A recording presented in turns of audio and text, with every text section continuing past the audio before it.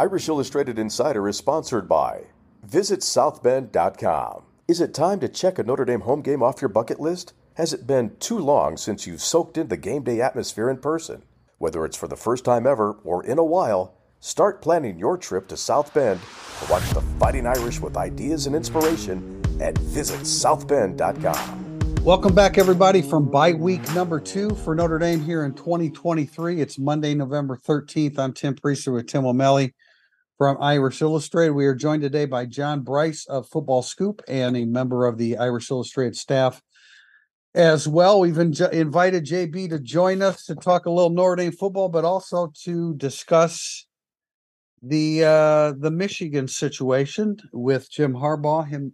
Jim Harbaugh missing the game on Saturday against Penn State, suspended for 2 more games unless they get an injunction, right, JB? We brought JB in because Football Scoop has been all over this. On top of this, John himself has been involved with it. And so we're going to talk about that. Before we get to that, let's talk a little Notre Dame football, though. We just came from Marcus Freeman's press conference, and there were some announcements regarding injuries. If you haven't checked out our instant analysis, we covered this as well, but Rocco Spindler will be lost for the balance of the season with a knee injury that occurred in the second half of the Clemson game. Do we know, and it's already been asked, the severity of that knee injury, guys? Is it an ACL or is it something less? Working to confirm. It's been indicated it was a ligament, but we're working to confirm exactly which one. But the fact that mandated surgery already lets you know that Spindler's going to be out a little bit longer than just the final few weeks of this season and bowl prep. Yeah, it's a tough break for him because, this it's not 2 terrible games to miss here for Rocco Spindler in terms of Notre Dame's fortunes with Wake Forest and Stanford, but just his development. People want to write a guy off because he wasn't fantastic. Well, he needed a whole year to get it under his belt to become the best player he could be, and this was the first of 3 years starting in terms of Spindler's hopes for Notre Dame. So he'll have a little bit of a battle here in the offseason, and he already had a battle on his hands because Billy Schroth was only going to get better. Pat Coogan obviously got better in the last calendar year. And the emergence of Ashton Craig, for me, at center makes it all the more likely, and we pushed back on this a few times, that anybody else would move to center because they like Ashton Craig at center. Tim Priester, they told you that well over a year ago. And I guess the only surprise was that Andrew Kristofic briefly beat him out this year because he did get in ahead of him twice. Yeah, I just think that, fifth-year guy, they wanted to put him out there. He had some experience. He had dabbled a little bit. I mean, Kristofic had dabbled a little bit at center, and so they went in that direction. But no, Ashton Craig is somebody that has been talked up to me since early last season about what he had done on the practice field. And the problem is they're next year they're going to have too many interior offensive linemen that appear to be among the best of the best on the offensive line. So, including their right tackle as an offensive lineman interior candidate that would be the best one possibly. Yeah, probably, but because of the makeup of that room, he probably stays a tackle, whether it's right or left. We'll see about that. But finishing up on injuries, Zeke Correll left the Clemson game with a concussion. He still is in concussion protocol. And I don't want to read too much into what Marcus Freeman said today when the media gathered with him, but it kind of sounds like if Kristofic has recovered, then he's in the running with Ashton Craig to start at center. But it kind of sounds to me like Correll will not be available this weekend. I think we've kind of come under the assumption that, concussion, okay, he'll miss 1 week and then be back the next, but it isn't always so tidy and so convenient. Other injuries, Luke Telich, the impressive walk-on that's been a part of Notre Dame's coverage teams most of the season, suffered a broken collarbone in practice last week, and so he is out. And then Matt Salerno, who's been out since game, was that 1 or 2? He got hurt in not game 1. He got hurt in South Bend. It was 2 or 3. I can't recall if it was TSU or Central. Yeah, it was 2, and he's been out with a broken leg since then. And Marcus Freeman sounded like Salerno would be back, maybe not this week, but by next week, certainly. And so that comes a little bit late for what Notre Dame's been looking for at wide receiver, but good to have Matt Salerno back. Guys, anything else from today? And we talked about on instant analysis, but just chime in on some of the stuff that Marcus Freeman discussed with the media today. I wanted to chime in on this during instant analysis. The Matt Salerno, the possible return of Salerno. I mean, we're talking about guys that someone's missed 2.5 months. And the big thing for Matt Salerno is he's reliable and a guy that Sam Hartman can trust. He's not coming in and becoming a difference maker against Wake Forest and Stanford. Like, it could really help in the bowl game, but I don't want to overplay Salerno's return. I think people underplay the loss of Salerno, but him showing up and all of a sudden making a bunch of plays, he needed a whole season too to become a player with Sam Hartman. This is just one more guy you can trust, because it seems like when you're reading the tea leaves, Jaden Thomas just isn't right with the hamstring situation. It's been such a lingering situation. And again, they thought he was back and then re-aggravated it very late in the process going into Clemson and just could not become a factor. The significance of Salerno is that, again, that's a very depleted wide receiver core that didn't have adequate depth to begin with. So right. Any Matt Salerno is good Matt Salerno, because it's another healthy body or healthier body for Notre Dame's pass catching group. Yeah, and I mean, this is something I talked about during the summer, during the preseason. Salerno's value really would come out when surrounded by Notre Dame's other best receivers on the field. I felt like Hartman would develop a chemistry with Salerno, because he would be a guy that he could count on and trust to be where he needs to be and when he needs him to be in a spot to be a release throw for him. And they just never got to that point. I agree with you, Tim. I mean, he's not going to catch 7 balls for 85 yards all of a sudden, but he was a guy that would have given some comfort zone to Sam Hartman, who pretty much has lost with the injury to Mitchell Evans. He's pretty much lost any comfort zone that he had with any of Notre Dame's pass catchers. Yeah, and I think he's probably developing it with Jordan Faison, but let's go back to the Matt Salerno point. Look, I think Jordan Faison's better than Matt Salerno as a weapon, but Tim, you want to talk about a guy that needs more good players around him. Jordan Faison shouldn't be the number 1 wide receiver for Notre Dame football either, but he sure is trending that way right now. It's the same thing as Mitchell Evans after the Ohio State game, and then after the Duke game, I was like, great for Mitchell Evans, 100% awesome for him. He's fantastic. Should he really be the only guy? That's what we're looking at now. If Jordan Faison's your only guy that you're relying, and a little bit of Chris Tyree, of course, but we're in a situation where they just need help there. So JB's point is right. Any Matt Salerno is good Matt Salerno when you don't have a Matt Salerno. And John, Marcus Freeman was not just talking about Faison. He was talking about Greathouse and Flores as well. And Greathouse has kind of got lost amidst the whole hamstring issue. Flores is still out there. He had the most snaps last week, right, Tim? Did he not? Greathouse has had the most snaps most of the games, but yeah, Flores might have overtaken Greathouse in the last game. Yeah. JB, let's switch gears here and jump into what you and Football Scoop have been covering with Michigan. Michigan, of course, convincing in a low scoring way, but a convincing victor over Penn State at Penn State this past weekend. Michigan, I don't know, man. I know they haven't played great teams. It's not their fault. I guess the non-conference schedule is. Yeah, I was gonna say it's a little bit their fault. No, but I mean within the Big Ten. I mean, they can't. It's not their fault that Penn State can't be a really good team. And Michigan State stinks. And these teams should be better than they are. You're right. Iowa can't score, and et cetera, et cetera. But John, I'm gonna turn it over to you a little bit to talk to our listeners about the Michigan situation. We might even get to Texas A&M with Jimbo Fisher being let go, and the Mississippi State head coach after less than a season also fired.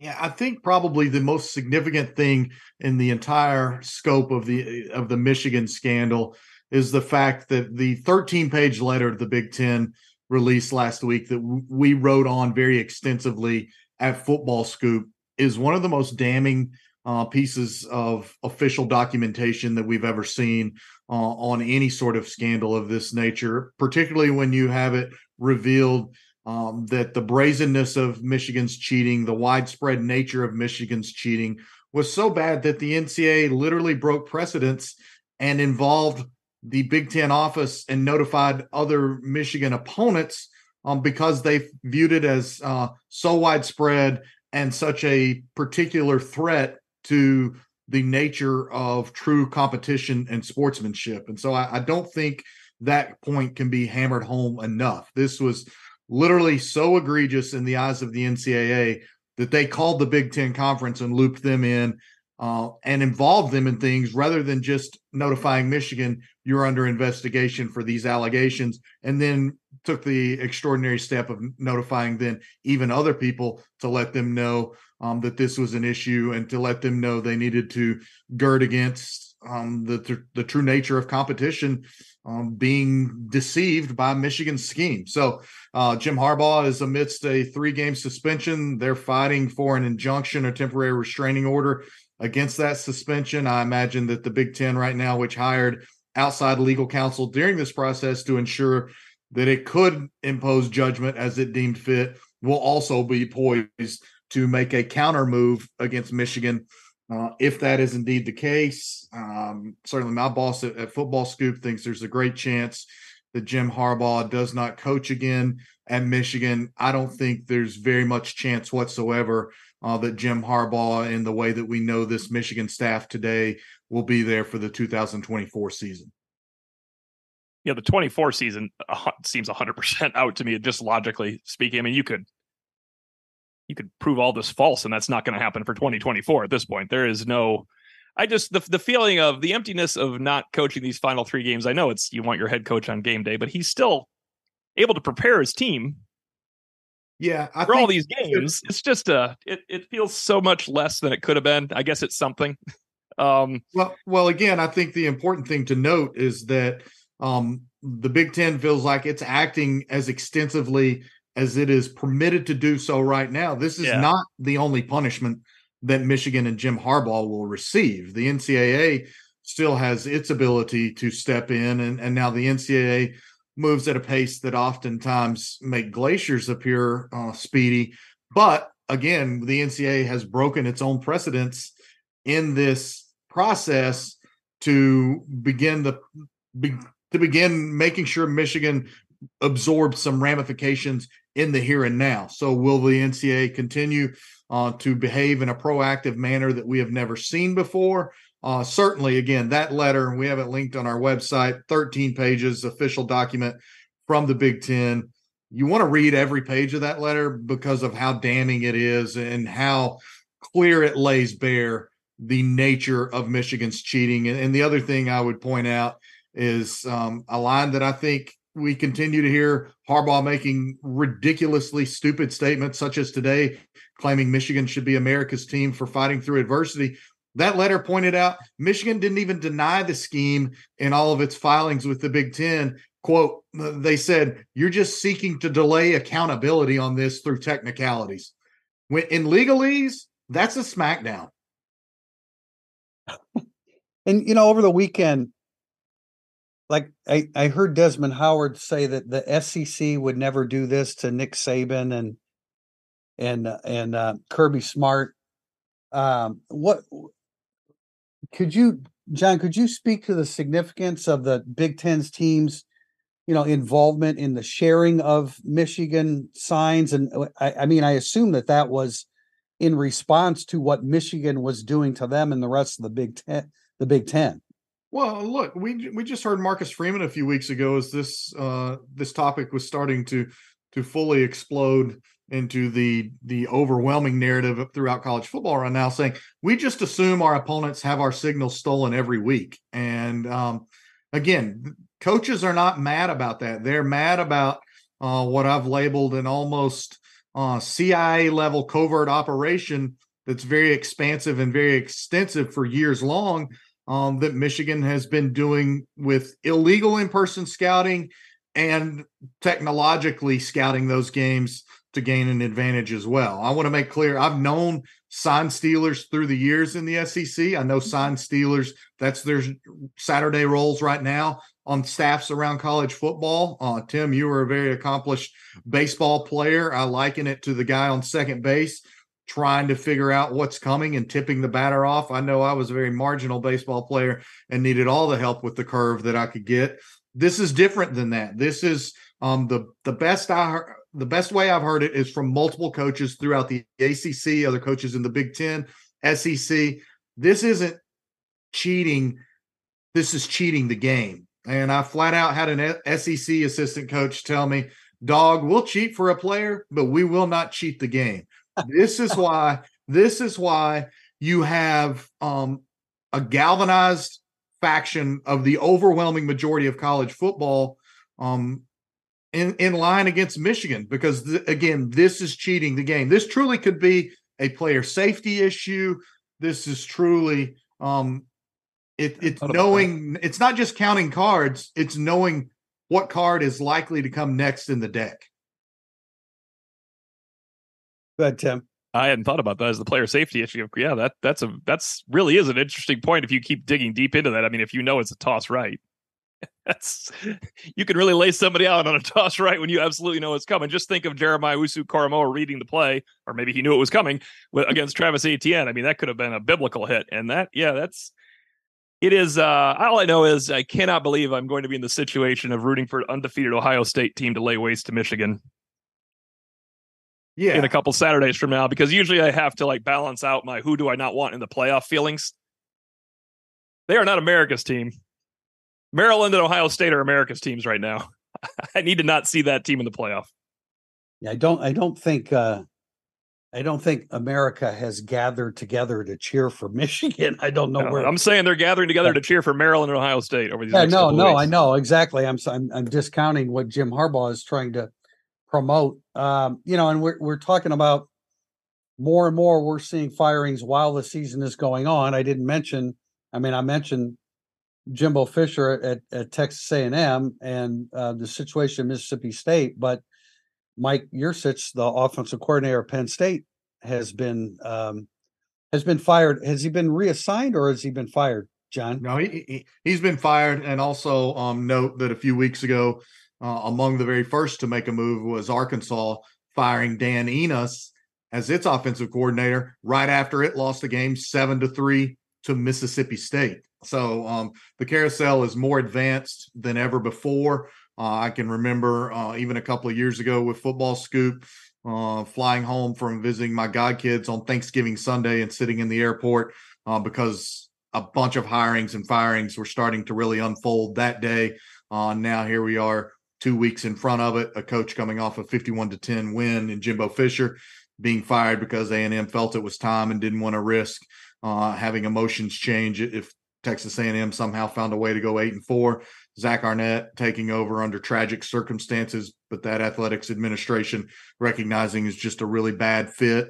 Wasn't the AD that promoted him. And also he has a super cheap buyout in terms of the world of college football of less than $5 million with offset figures included, with mitigation included, and a story we were able to break this morning on Football Scoop.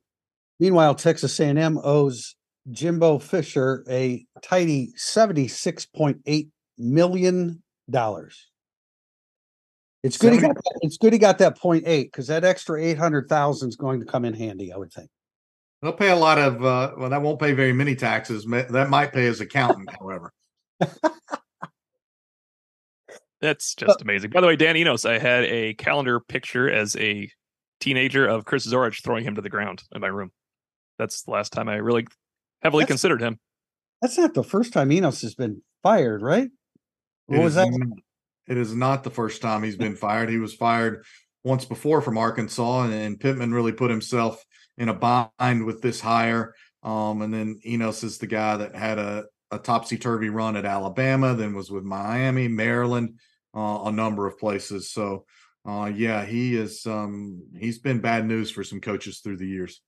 Is Mike Elko at the top of A&M's list? Mike Elko is very high on the list and has a very reasonable buyout. Again, as we talk about the absurdity of these figures, Mike Elko can buy out and leave his Duke contract for approximately $5 million, whereas a guy like Dan Lanning, whom I believe also is on Texas A&M's list, has a prodigious $20 million buyout to leave Oregon. I would also note very strongly Jeff Traylor, the UTSA coach. He has a $7 million buyout. He has super deep Texas ties from the high school ranks on. He's been extraordinarily successful at UTSA. He's got, again, great respect from the high school coaches throughout the Lone Star State. We know how crazy that state is about its high school football. He's very much in it. And then had James Franklin won on Saturday, I believe he would have been a very strong contender. And then Lane Kiffin also certainly lurking there in what could be unfolding at Texas A&M. If I had my pick there, I would send James Franklin to Texas A&M for the opener next week against Notre Dame. Next year. Next year against Notre Dame. And it would not be Mike Elko, would not be the guy I would send over there if given the choice. I want to heretofore refer to James Franklin as the Vanderbilt miracle, because if you told me that's the same guy that led Vanderbilt to 9 wins in the SEC, I don't know what happened since then. Well, yeah, he is very solid, but he has made some really bad offensive coordinator hires. He's had a string of them. They've worked through some offensive coordinators from Kirk Siakaroka to Mike Yurcich now. And here's a couple of times that Yurcich has also failed to meet expectations. You know, nobody at Columbus was sad to see him go from Ohio State a couple of years ago when he left for Penn State. And a lot of people wondered how much of the credit at Oklahoma State was Mike Gundy versus Mike Yurcich. And as time passes, it looks a lot more and more like Mike Gundy than it does Mike Yurcich. You've heard us talk about home field apparel since the start of the season. There are a lot of collegiate apparel brands out there, but we wanted to partner with Home Field because their designs are the best out there. Some of Irish Illustrated's favorites are the Sam Hartman Victory March tee, the script tee, and the retro long sleeve. Be sure to go to homefieldapparel.com, filter by Notre Dame, and see what we're talking about. There's also currently an exclusive football bundle, which includes a baseball tee, sweats, a hoodie, and more. It's the perfect gift for a fellow Irish fan or a perfect gift to treat yourself for being a loyal Notre Dame fan. And our listeners get an exclusive deal using code Irish Illustrated. Irish Illustrated gets you 15% off your first order. We know you're all wearing Notre Dame gear, so if you're in need of a refresh, we really think you should check out Home Field Apparel. Their designs are super unique, and a lot of thought goes into each concept. There's really nothing else on the market like what Home Field is doing. You can find them at homefieldapparel.com. And again, use code Irish Illustrated for 15% off your first order. Segment 2 coming up, burning up the boards. If you're coming to a game this season, you have to check out Game Day Your Way, the official tailgate service provider of Notre Dame. Game Day Your Way offers everything you need, including tailgate gear, catering, and even beverage delivery right to your spot. And their Irish Express transportation from Chicago allows you to tailgate while you travel to their all-inclusive party zone in South Bend. Let Game Day deal with all the hassle so you can focus on the fun. For tailgates, tickets, transportation, and more, visit GameDayYourWay.com. Another day is here, and you're ready for it. What to wear? Check. Breakfast, lunch, and dinner? Check. Planning for what's next and how to save for it? That's where Bank of America can help. For your financial to-dos, Bank of America has experts ready to help get you closer to your goals. Get started at one of our local financial centers or 24/7 in our mobile banking app. Find a location near you at bankofamerica.com/talktous. What would you like the power to do? Mobile banking requires downloading the app and is only available for select devices. Message and data rates may apply. Bank of America N.A., member FDIC. Some things are just made for each other, like tailgates and touchdowns. We're adding one more pair to the list, Aer Lingus and college football. Join us in Dublin this August for the Aer Lingus College Football Classic. Too soon? Plan your winter or spring break now with non-stop flights from cities including Chicago, Boston, Los Angeles and New York. Fly in comfort to Dublin, our European hub. Go coast to coast and discover the sights of Ireland or explore any of the 50 plus European cities we connect to, including Amsterdam, London, Paris and Rome. Visit airlingus.com to book today. Welcome back to segment 2, Burning Up the Boards. Our first question is from Play Like a Champ 7. It's August 26, 2024. Irish Illustrated podcast previews Marcus Freeman of the Fighting Irish heading to College Station to take on Texas A&M and new head coach blank. Yeah, that's a great question. That will be one of the preeminent openings in this college coaching carousel. There still will be a couple more Power 5 jobs that come open and some trickle down effects, but Texas A&M is on the surface a very good job When you examine it a little deeper, though, they've only had one season of double-digit wins since 1998, guys. One season of 10 or more wins in 25 years. They have not won a conference championship since 1998. Who will it be? I would say Jeff Traylor is a strong candidate. Mike Elko certainly in that mix. Lane Kiffin in that mix. And then a dark horse candidate that I find very intriguing is former A&M star Aaron Glenn, who's the defensive coordinator for the Detroit Lions. I'm very intrigued by his coaching ascension, but I think it will most likely come from one of those four guys. There could always be a dark horse candidate, but Jeff Traylor has a lot of traction already. And I frankly expect Jeff Traylor to be coveted by Houston whenever it makes a move, which is coming sooner rather than later on Dana Holgorsen. Before I kick it to you, Priester, I do wonder why John did not include names I was looking for, like Clay Helton, for that opening game with Notre Dame, and just maybe see if it's the right call. Just take a shot and hire somebody and see if you can beat Notre Dame. I was going to say R.C. Slocum, Yeah. who was a great coach for Texas A&M. Really a quality coach. That when Notre Dame played A&M in back-to-back years in bowl games, man, there was a ton of talent on the field, both sides, and Notre Dame ended up whipping them in one of those games, but we had the 24-21 Kevin Pendergast game-winning field goal to win one of those games, and he was a great coach, and they have not been able to find their RC Slocum since those days. Question from Rye Guy 0917: do you believe Marcus Freeman already knows if he's moving on or not from Jared Parker as offensive coordinator? If so, would there be any major benefits of doing it before the end of the regular season as opposed to waiting until after the season? What's your perspective on that, John? I don't think Marcus Freeman has made up his mind in that regard yet whatsoever. I think that there have been a number of befuddling things about this season for Notre Dame in a variety of areas, but most glaringly on the offensive side of the ball. I think it's been a much more difficult transition than perhaps many expected for Sam Hartman, going from that tempo rhythm Wake Forest offense to a far more traditional pro style, at times overly plodding Notre Dame offense. But I don't think that there's anything sealed about Jared Parker at this point. And I do believe that when Jared Parker ascended to the offensive coordinator role in February of this year, that he earned a 3-year deal at that time. And I know that it's a 7-figure deal. So there is some significance to that component as well. But I would point out, as people ask questions about Gino Guidugli's involvement and other things, I'm quite confident in saying there is great dialogue among this offensive staff, and particularly Dylan, Chancey, Gino. Those guys meet every Sunday and formulate the game plan together. This is not any sort of dictatorship. This is very much, what do you like? Why do you like it? Let's talk about it. You believe in it. Stand on the table. Stand on the table. Let's put it in the game plan. If it's in the game plan, let's find a way to use it. There are perhaps some more RPO options in the game plan than what I'd realized as I talked to some folks over this most recent bye week.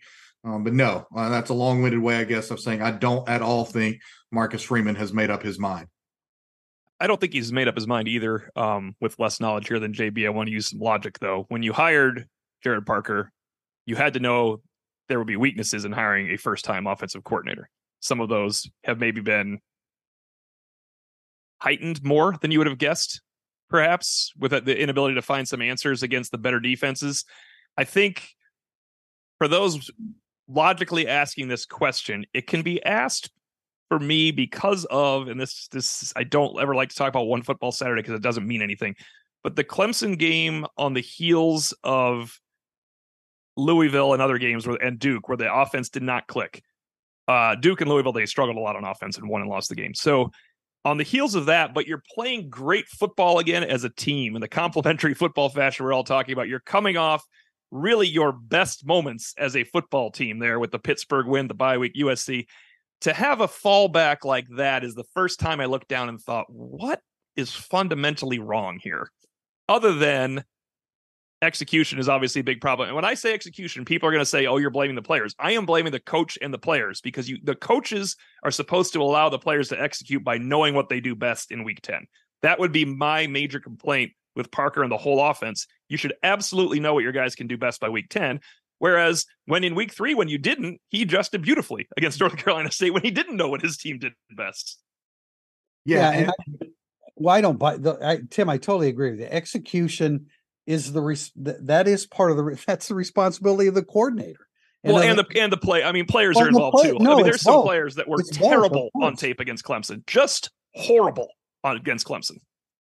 And I would contend and I'm not going into blame or bash players, but look, in the age of NIL, when players are making a lot of money, there's a bit more scrutiny that they're opened up to, in my opinion, than when the game was perceived as being truly played by amateurs and coached by professionals. I think that's an element of it. I think it's impossible to ignore the fact that Sam Hartman basically played almost turnover-free football and didn't throw a pick through 6 games. Since then has thrown 7 interceptions in around his last 113 pass attempts. He's locked onto receivers and then not thrown the ball. He's missed some throws. Execution is top down for sure, and they've all got to be better. One more thing that I believe in this whole evaluation of Jared Parker that's an underlying theme, but that is an undeniable theme, is that Notre Dame in a lot of ways botched the offensive coordinator search when it couldn't nail down Andy Ludwig nor Colin Klein. By the time Jared Parker got it, he was fighting a perception battle that did not lend itself to give him any benefit of the doubt going into this season. Yeah, I grow weary of the blame game at this time of year, and I don't like the pitting of Notre Dame versus Notre Dame, that the defense is great and the offense is bad, and blame them. And like we in the industry are constantly getting tortured for the message that we give, kill the messenger kind of thing. And it's, how many times have we talked about this game it's 11 on 11. It can't be one thing. I mean, it is Sam Hartman. It is the offensive coordinator. It is the wide receivers. It is the offensive line when you're not protecting Sam Hartman at Clemson. It's always going to be a combination of these things. And the blame game really gets very old, or we will be accused of not blaming one side enough and blaming too much of the other, or vice versa. It is the tight ends that everybody wanted to play ahead of Mitchell Evans because he was missing the Central Michigan game and hadn't done anything yet, and then became Notre Dame's best football player on offense. Think about that. I had a comment. Somebody came up to me in our press box and told me Mitchell Evans sitting out is going to get Wally pipped in the Central Michigan game. A colleague. He's going to get Wally pipped. He's the best player on Notre Dame's offense. Second best player on Notre Dame's offense by a wide margin. Yeah. And he's an NFL talent. He's proved himself. He will absolutely have a chance to play in the NFL. And his football IQ, I think, as much as they miss his physical skills right now, Mitchell Evans' football IQ is desperately missed, in my opinion, right now. Desperately. Right, which is why he played right from the very beginning. And then that's not even talking about his role in the run fit, the blocking aspect of the running game. I mean, I think, if you didn't, I'm not saying that he's Michael Mayer, but if you put a different number on him when he was playing his best football, there really wasn't a whole lot of difference, was there? He made all the catches. He's longer. He's faster. He's a hell of a football player and a huge miss. But the constant, we're not blaming one side enough over the other. We're always going to point to a combination of things, because that's the game of football. That's how it's played. I want to throw one thing in, because this is really my overlying point when people just want to fire coaches and coordinators. It's very easy for fans to want to fire a coordinator because they figure all these guys we have on the team must be good, so it's the coordinator's fault. Notre Dame could have a better offensive coordinator than Jared Parker. That is true. They could find a better offensive coordinator. They could have had a better offensive coordinator. There's a better offensive coordinator in the world somewhere than Jared Parker, the first-year coordinator. But just bringing in a coordinator is not going to make these tight ends play better, and this quarterback play better, and these wide receivers play better, to the point where you're going to be happy about it. And if I could just leave it with this one last point for the rush. And again, the evaluation is still ongoing. I think we all want and need to see more from Jared Parker in this offense these last 2 games of the season, last 3 games of the season. But let me point out an undeniable fact, especially as Marcus Freeman acknowledged today that Notre Dame will go back into the transfer portal and seek a quarterback via that route. Presumably, Notre Dame would like to get a quarterback that could come in and start right away next year. Certainly will compete for the job. Regardless, Notre Dame will have a brand new starting quarterback next year. I'm not convinced that a brand new starting quarterback with a third different offensive coordinator in each of Marcus Freeman's 3 years of head coaching is the best avenue for Notre Dame. Moreover, you're looking at what is going to be the 4th different starting quarterback for all 4 years that Marcus Freeman has been at Notre Dame, when you dial it back to the fact that Jack Cohn was the starter in 21 and Marcus Freeman's season as defensive coordinator. So I'm not making excuses for anybody. I am saying there's merit to continuity. There needs to be some semblance of continuity, whatever form or shape that takes. And you look at the NFL, they do not look, and they have free agency and they can hire and fire and do all this stuff. Franchises want stability at some key positions, and there's not stability right now at Notre Dame, especially if you go into a 3rd season with a 3rd different offensive coordinator and guaranteed to have a 3rd different starting quarterback. I'm going to throw out this question now, and I think we've addressed it, and it's easy to overlook, but it's a question from Star Shooter. Is there any chance Jared Parker just handling tight end coaching again and hiring another OC? Tim, explain why that's a problem. Yeah, that's a problem because you can have so many coaches. That would mean that another offensive coach would have to move on for Notre Dame for that to happen. I mean, obviously, or they could hire Gino Guidugli or Deal McCullough as their offensive coordinator, but I don't think that's not the direction they're going to go. So if Parker is just the tight ends coach, that would mean someone like McCullough would get an NFL deal that he couldn't turn down. I mean, we know Dylan McCullough likes the NFL. If he were to get a great NFL job, he would go for that. That's fine. But then your OC would have to be the running backs coach. Then your OC would have to be running backs coach. Yes. Yeah. Well, I mean, actually, I'm sure Jared Parker can coach running backs as well, but I'm saying your OC would have to be, it's hard to finagle it. It's hard to finagle this just by saying, well, he's done a good job with Mitchell Evans, let's hang on and then go that route, because you at least have to, and I keep saying McCullough because he's just the most likely to, if he gets a great NFL offer, I think he would take it. Yeah.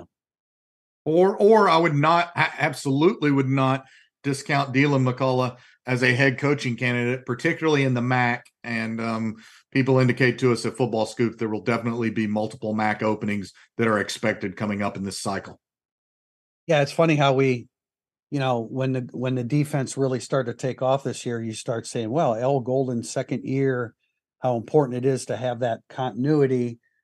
But you don't hear too many people defending Jared Parker other than JB here, pointing it out. I mean, and there's truth to it. The notion of continuity as people look at Jared Parker generally isn't very appealing. And yet, Sam Hartman is still 26 in the country in pass efficiency, and Notre Dame's scoring offense is still up there. But of course, they did a lot of that against inferior competition. I did a story, fairly recently that what they've done offensively against the better defenses is not good enough. It doesn't matter if a team is holding, opponents to 16 points a game. You can't score 14 or 17 or 20 or 23. It's not enough. You got to be better than that if you're the offensive coordinator at Notre Dame. And I think, honestly, in fairness to fans, like the ones that didn't believe us, where we said they need we were going on in January, they need Al Golden to come back for a 2nd year. You can't have a 4th coordinator and a 4th linebacker coach for these linebackers in their next year. It was an easier sell for some fans to listen to because Golden had one bad game last year. I mean, if you couldn't get past the one game where he didn't coach a great game, then, that's your fault as a fan. You're never going to be happy. So that was an easier sell than it would be for Parker now, because even if Notre Dame goes out and kills Wake Forest and Stanford, unless it's LSU in the bowl game, it's going to be hard to sell compared to Al Golden. I think if you're just looking at the fan base, that I understand why it would be a hard sell. Well, and again, I'll just reiterate that Parker was done no favors because of how the search unfolded. Totally agree. He was up against it right from the very beginning. It would have taken a perfect season. He was off to a good start. I think that people were open-minded, but all it took was one game, and that was Ohio State game that O'Malley and I thought was. I still think they were fine. And done well. We're not going to change our minds on that, nor people that were against it going to change their minds on that either. But it was all part of the tone of the game, the direction of the game, and it would have worked out well had the defense made a play down the stretch or had the right amount of people on the field, et cetera. In terms of looking at antiquated stats, Tim, let's remember not to do it anymore because Notre Dame has the 16th ranked scoring offense. And do you know who number 15 is directly in front of them? The Penn State Nittany Lions, who have the worst offense I've ever seen in my entire life. Okay, there we go. That's have you not watched Iowa this year, Tim? Oh, no, I don't watch Iowa. I make it a rule not to do those things. So I watched Penn State twice, and I'm just going to say they're the worst offense I've ever seen, and I've only watched them play twice. There you go. And it was the two big games. They stink. Well, you're sparing your retinas by not watching Iowa. We got a couple questions here back to back. One from Denver Maximus. What type of game do you expect from Sam Hartman to have against Wake Forest? And then from Kaiser Wilhelm, Sam Hartman has had a bad pattern this year of underperforming against teams he lost to while at Wake Forest. How worried should we be about the psychological factor of him playing against longtime friends and teammates? I don't know that held up against everybody, right? NC State? Not NC State, yeah. Yeah. He hadn't played well against NC State, and they scored 45. Well, he had played incredible against Clemson. He scored He threw six touchdown passes the last time. Right. There's got to be a psychological factor for Hartman playing against Wake. There always was going to be, and I think there would have been if he was a Heisman candidate. This is a weird game for him. I actually asked Marcus Freeman that, and probably didn't ask it correctly because I asked about how Sam Hartman can help them with the scouting, of course, of Wake Forest offense, but also it's a unique week for Hartman. It's a strange thing for the way Hartman's playing now. I could see him pressing in this game if he doesn't get off to a good start, but these are also much more elite athletes. Sam Hartman experience compared to he's not an 18-year-old college kid that's playing against his dad or something like that. I mean, he should be able to handle this. And I get it, but come on. Yeah. And look, this is a guy that was voted a Notre Dame team captain in the preseason. You have to believe that his teammates very much want this game and want him to shine in this game as well. And Wake's not that good. That's a very big thing for this. I was just going to talk about the Wake Forest defense, and little things. I would imagine they know how they want to execute their pass rush against Sam Hartman. Based upon tendencies and escape routes and things like that. They do have a couple people. Jasheen Davis, number 30, their defensive end, puts a lot of pressure on the quarterback. They have a linebacker by the name of Jacob Roberts, puts a lot of pressure on the quarterback. They're not very big, though. They're not big up front on defense. And with the loss of Donovan Green at wide receiver in the preseason, I know I'm switching away from Sam Hartman going against the defense, but other than Jamal Banks, it's a pretty small receiving core as well. But I think this is a game Notre Dame can run the football against Wake Forest, and that should make things a little bit easier for Sam Hartman. But I don't know. I kind of feel like playing Wake Forest will impact him a little bit. I don't think that we've talked about this. He doesn't have full faith in the wide receivers. He'd probably feel better if he was throwing to the Wake Forest wideouts, maybe from last year because they had A.T. Perry there as well. But as long as he doesn't say that this week, I think we're cool. I don't think he will. Go bad. Yeah. I don't think he will. Next question is from ND1012. Will Notre Dame consider undergraduate wide receivers in the portal based on the performance of their wide receivers this season? Yeah, look, let's be clear. Yes, I think that's the case.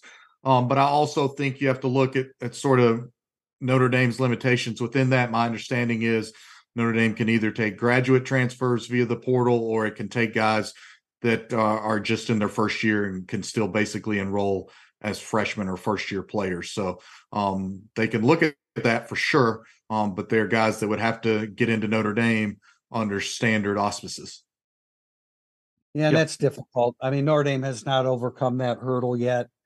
And it's still, just like you say, JB, a young guy, a freshman, or a graduate assistant or a graduate student. And I think you're also, I feel like they're also trending toward feeling good about the wideouts they're recruiting. Micah Gilbert's had a sensational senior year. Cam Williams is rated higher than him, but I think Notre Dame feels great about Gilbert. Saldati has had a tremendous senior season as well. And then you couple them with the freshmen that they have, the three that we are talking about in terms of Greathouse and Flores and Faison. I don't know where Braylon James will fit in, but we're mentioning a bunch of names here with most of the receivers still coming back and maybe Chris Tyree as well.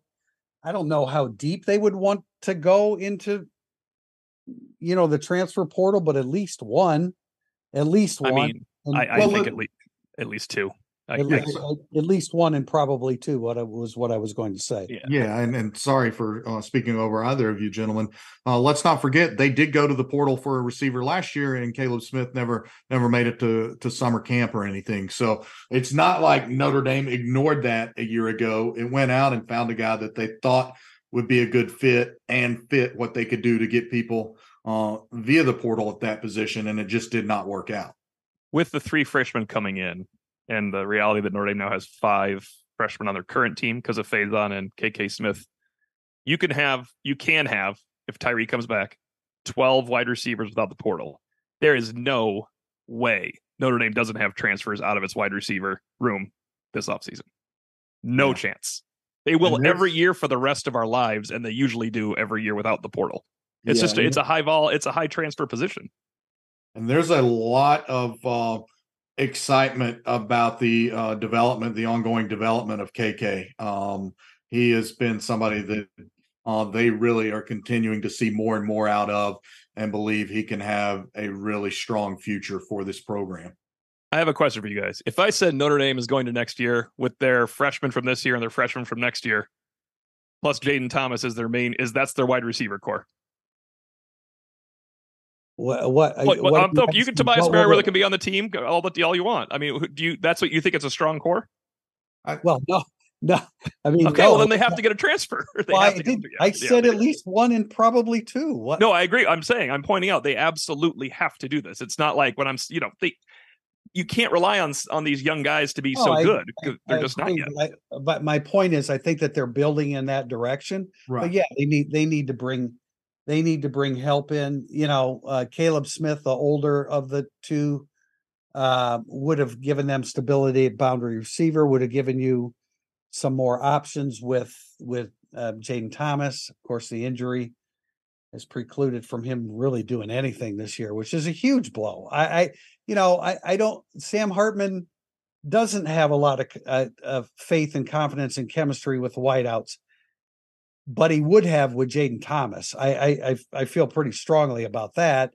And he was the leader of the wideout core, and that would have maybe stabilized a few things. But no, whatever it takes. If it takes 3, then go get 3. It's just that like you say, Tim, there's going to have to be a little bit of attrition then if you're going to go deeper into the transfer portal. Next question from JP Wirt 70. Do you think the Irish are in good shape on the offensive line for 2024, or will they try to find a couple of veterans in the portal there? JB, this is hard. Yeah, it's like that, JB. I mean, because I certainly wouldn't be against adding an established tackle. Right. Yeah. I mean, you got to probably work with your guards and center at this situation. Yeah. What you have at Notre Dame. Yeah. Notre Dame went into this season very much believing it was likely to lose both of its starting tackles. And the way the season has unfolded, I think there's a belief that won't be the case now. I know they're very encouraged by the younger guys coming up. We've talked about Ashton Craig, Billy Schrouth. There's extreme optimism about Charles Jagasa, Sam Pendleton. So, yeah, you want experience, especially, again, because you're going to have a brand new starting quarterback next year. So you have to look at your roster. You have to see what you can feasibly get from the transfer portal. I had a Big Ten coach and an ACC coach tell me here recently that they were looking at a defensive lineman who had gone into the portal, and the defensive lineman told both these coaches the same thing. Coach, I'm looking to be developed, and I'm looking to get paid. Here's what this school is offering me in terms of pay. Where are you at in terms of pay? That's the reality right now. And that is not a marketplace that Notre Dame has particularly been wading itself into. So again, there are extenuating circumstances. But when you go into what's going to be a pivotal year in this Notre Dame football program, if you can add experience at any of these key positions via the portal, you have to do so. You also have to figure out how many of those 31 players that Marcus Freeman said will participate in senior day this weekend, how many of those guys are truly playing their final game or their final home game. Tim, the difference for me is if you were to say to me, when we're talking about offensive linemen, if you were to say Notre Dame needs wide receivers in the portal and they are looking at 3 guys from FCS that were extremely productive for their teams. This guy scored 14 touchdowns. This different guy had 80 catches. A different guy had 21 yards a catch. I'd be like, awesome. Get him in here. Let's see if they can do it. If you said Notre Dame's looking at a group of 5 starting tackle to come in and try to compete to be the new left tackle at Notre Dame, I'd be very concerned with that situation. No, I agree. I think the positions require a different approach to it. Totally agree. I'm talking about an established Power 5 offensive tackle. Yeah, I'm not. And you do, and I think that's a great point that you bring up. You do look at it differently, like with skill position guys. Look, if you can run and you've proven you can catch the football, the translation, and you're smart enough to handle, coverages and stuff like that, then go for it. Absolutely. We have a long question here from Irish John M. Bear with me. The question is it possible that Notre Dame's offensive struggles against the better defenses on their schedule and in 5 of the past 6 games can be laid solely at the feet of the offensive line, that their poor play has caused Hartman's accuracy issues, the wide receivers to struggle to get open and catch passes, plus are tied to the inability to score points and convert on third down? Is it possible that the lack of offensive productivity is not mainly due to Parker's play calling or lack of execution by the skilled players? I would have to remove the word solely right away. Solely completely. There's never solely involved here. I think the offensive line has an odd pass from the fan base this year because I do believe they are not better against the best teams they've played. And that's all that really matters. They did not protect Hartman against Louisville. They did not win the battle against Clemson. But, when you watch that Clemson film, there was some stuff there for Notre Dame that was more on Sam Hartman than it was on the offensive line or anything come close to play calling. So I think it's everything. If you were to give a pass to any group this year, aside from pass protection against Clemson, in which the running backs really colossally struggled against Jeremiah Trotter, Priester's guy, I think the running backs have performed well this season. And I actually am the only guy in the world that wasn't mad when they were taking Estime out to give Price and Love some series, even though Estime was playing well. I just think those guys all 3 are good. And I think that's how you should use them. And it didn't work out. And as Freeman points out, if you're going to have a bunch of 3 and outs, you're not getting anything done. Your rotation looks a lot worse when you have a 3 and out. I did not have a problem there. I think every other position is heavily involved other than running back. I think if we're going to talk, and we asked Marcus Freeman this question today about complementary football and how good it's been and some of Notre Dame's biggest wins, noteworthy USC and Pittsburgh, where Notre Dame just seized control really by feeding off of all 3 phases. I think when you look at the offensive breakdowns, it's complementary within that. You can't pinpoint a single thing because every element of the offense has had breakdowns that have contributed to failure, from the quarterback to the O-line, to the coordinator, to the receivers, to the running backs, although the running backs more infrequently than any other group, to your point. Yeah, there's no running back rotation when you're going 3 and out. Yeah. It's just the one. I think people are just. It's a fun thing to complain about because Estime started great, but trust me, if Estime ran to the line and got stuffed 3 more times than he did, you'd say, "Well, where the hell is Jadarian Price? Why isn't Jeremiah Love playing?" That's a hard one. That I don't have a problem with their usage there. I totally agree, and it was fluctuating back and forth between public sentiment through the first half of the year about stuff like that. Then when Estime's not playing, well, why is Estime not in? When Estime's only getting 3 yards, why don't you give the ball to the home run hitter? Why don't you move Love to wide receiver? These are real human beings. You can't just keep throwing something new at them all the time and expect them to play and execute to a high level. It is that complex of a game that you have to give a player a chance to gain some stability as to what you're teaching him and what position he's playing. And I have no problem with Estime's performance. I'm just saying that other guys are good too. Go ahead, John. Yeah. I was just going to say, that sounds an awful lot like consistency to me, Tim. Right. And execution. Yes, exactly. And in an approach. A question from Mr. Joe Seiler. Who is the most likely / realistic starter at center in 2024? Is it Ashton Craig? Is it Pat Coogan? Someone else? I thought Craig held his own when he had to come in against Clemson, but I think Coogan has trained there too. We've kind of walked on this question already. It's not someone else, though. We could say it's probably Ashton Craig or Pat Coogan going back. Yeah. Yeah, I think probably Ashton Craig. I think that's the belief. He performed very admirably when thrust into a difficult situation at Clemson. I think might have been among Notre Dame's highest graded offensive linemen in that game against Clemson. I think there's extreme optimism about the future with Ashton Craig, and there's obviously Pat Coogan has proved he's got a spot along that offensive line as well. What do? Then you have Schrouth and Spindler. You got four potential starting guys for 3 spots. Does one of them can you battle it out? Does Spindler become a swing guy? Does Schrouth? You're right. They battle it out. I don't think anybody on that offensive line exits this season with a guaranteed starting job next year, with the exception of Blake Fisher would be a starter. But again, there's going to be competition, and nobody along that interior is going to be shielded from competition. And I think you want competition because you, especially as your coach says, he wants to be offensive and defensive line driven. It's not ideal, but if you want your 5 best on the field and Billy Schrouth is at 5th, do you try to fit him at tackle? I don't know. With Wagner and Baker, I mean, is Baker back? Is Baker good? Is Baker quick enough to play left tackle all year? And as JB mentioned, Jagasaw, a guy that they really like too. They're actually entering into a pretty good situation in terms of offensive linemen that they like. It's just a matter of finding. Except for Joel. Yeah. Well, yeah. I'd prefer loving 4 and liking 1 as opposed to liking 9. It would just be great to love 4 of them. Yeah, and I think Coogan's shown enough that you keep him at guard. Craig's a natural center there. Mm-hmm.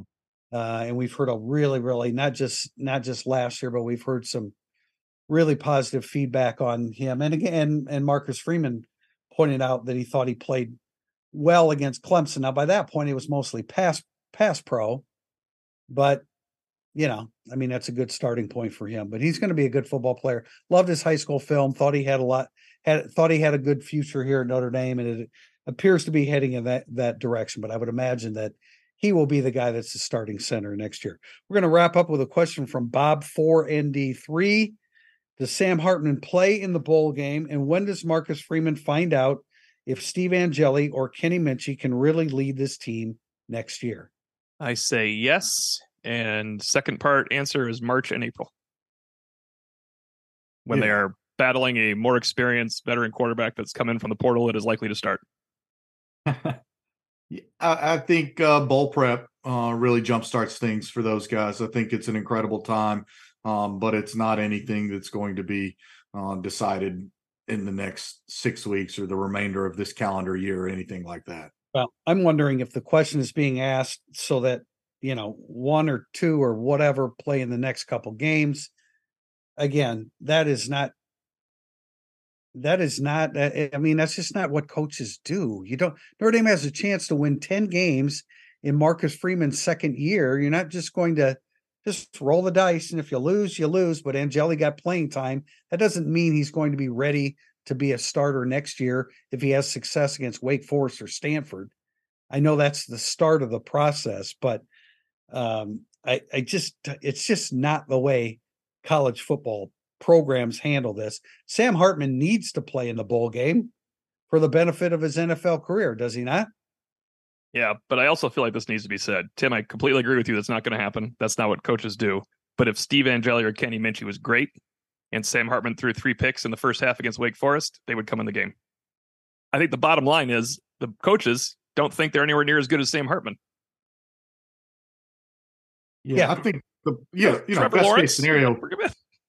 Best case scenario in all of this discussion to me is Notre Dame explodes early and gets to get those guys significant playing time again, much as they did against Pittsburgh, and not only gets them into the game to do some handoffs, but gets them into the game and lets them execute the offense. That's the key. It's not just getting into the game and mop-up duty. They have to be put into game situations to execute the offense, but you don't sacrifice your opportunity to win and to salvage this season and the message that it would send to the rest of your team if you thought you were basically experimenting with guys. I think at those positions. I think the Stanford defense is more likely to be the one that Notre Dame hits early and pulls away, and then you have some opportunities with your younger quarterbacks. I just sense that Wake Forest, and they're not very good. I mean, they're struggling. Dave Clawson has fallen on the sword multiple times as to his responsibility, especially last week against NC State, where they didn't compete to win at all. They didn't score till midway through the fourth quarter. They were down 21-0 at halftime. But I think defensively, Wake Forest will find a way to hang in there, maybe partially because they know a little bit about Sam Hartman. I think the opportunities for the younger quarterbacks would more likely come at Stanford. Do you guys think Hartman will play in the bowl game like I do? I do. I think they win their next two games, so it's a decent. Yeah, I think it's in. It's all about impressing the NFL at that point, and he has a lot of impressing he still needs to do. I'm not sure how impressive it would be if he tore apart the LSU defense, because their defense has struggled mightily. But no, I think I would be impressed if he tears apart the LSU defense, because that would make the business aspect of my job for the next 9 months tolerable instead of absolute hell for 270 straight days. Yeah. I mean, yeah, look, Hartman in this pro style system that has been so foreign to him needs all the experience and repetition that he can get. I would expect him to be advised to play the bowl game, and I would expect him to be hopeful that he can get the Senior Bowl invite as well. I mean, I don't know exactly who's going to be. Do we already know who's going to be at Senior Bowl? No, they're still rolling some of those out. They're not done. Yeah. Well, that'll be interesting to see. When we come back on Thursday for our Irish Illustrated Insider on Thursday, November 16th, we'll get more into Wake Forest. I know we'll have more questions along the lines of coordinators, who's coming and who's going and who's at fault. I know we're going to get plenty of who's at fault, but I do think that it's a pretty good matchup for Notre Dame coming up this week, and it would be victory number 8 on the season, which would keep that 10 victory season alive heading into Stanford and then the bowl game. JB, thanks for joining us today. You will be hearing more of John Bryce on Irish Illustrated Insider. Tim O'Malley, thank you. And until the next time, Thursday, November 16th, when we preview Wake Forest, this has been Irish Illustrated Insider.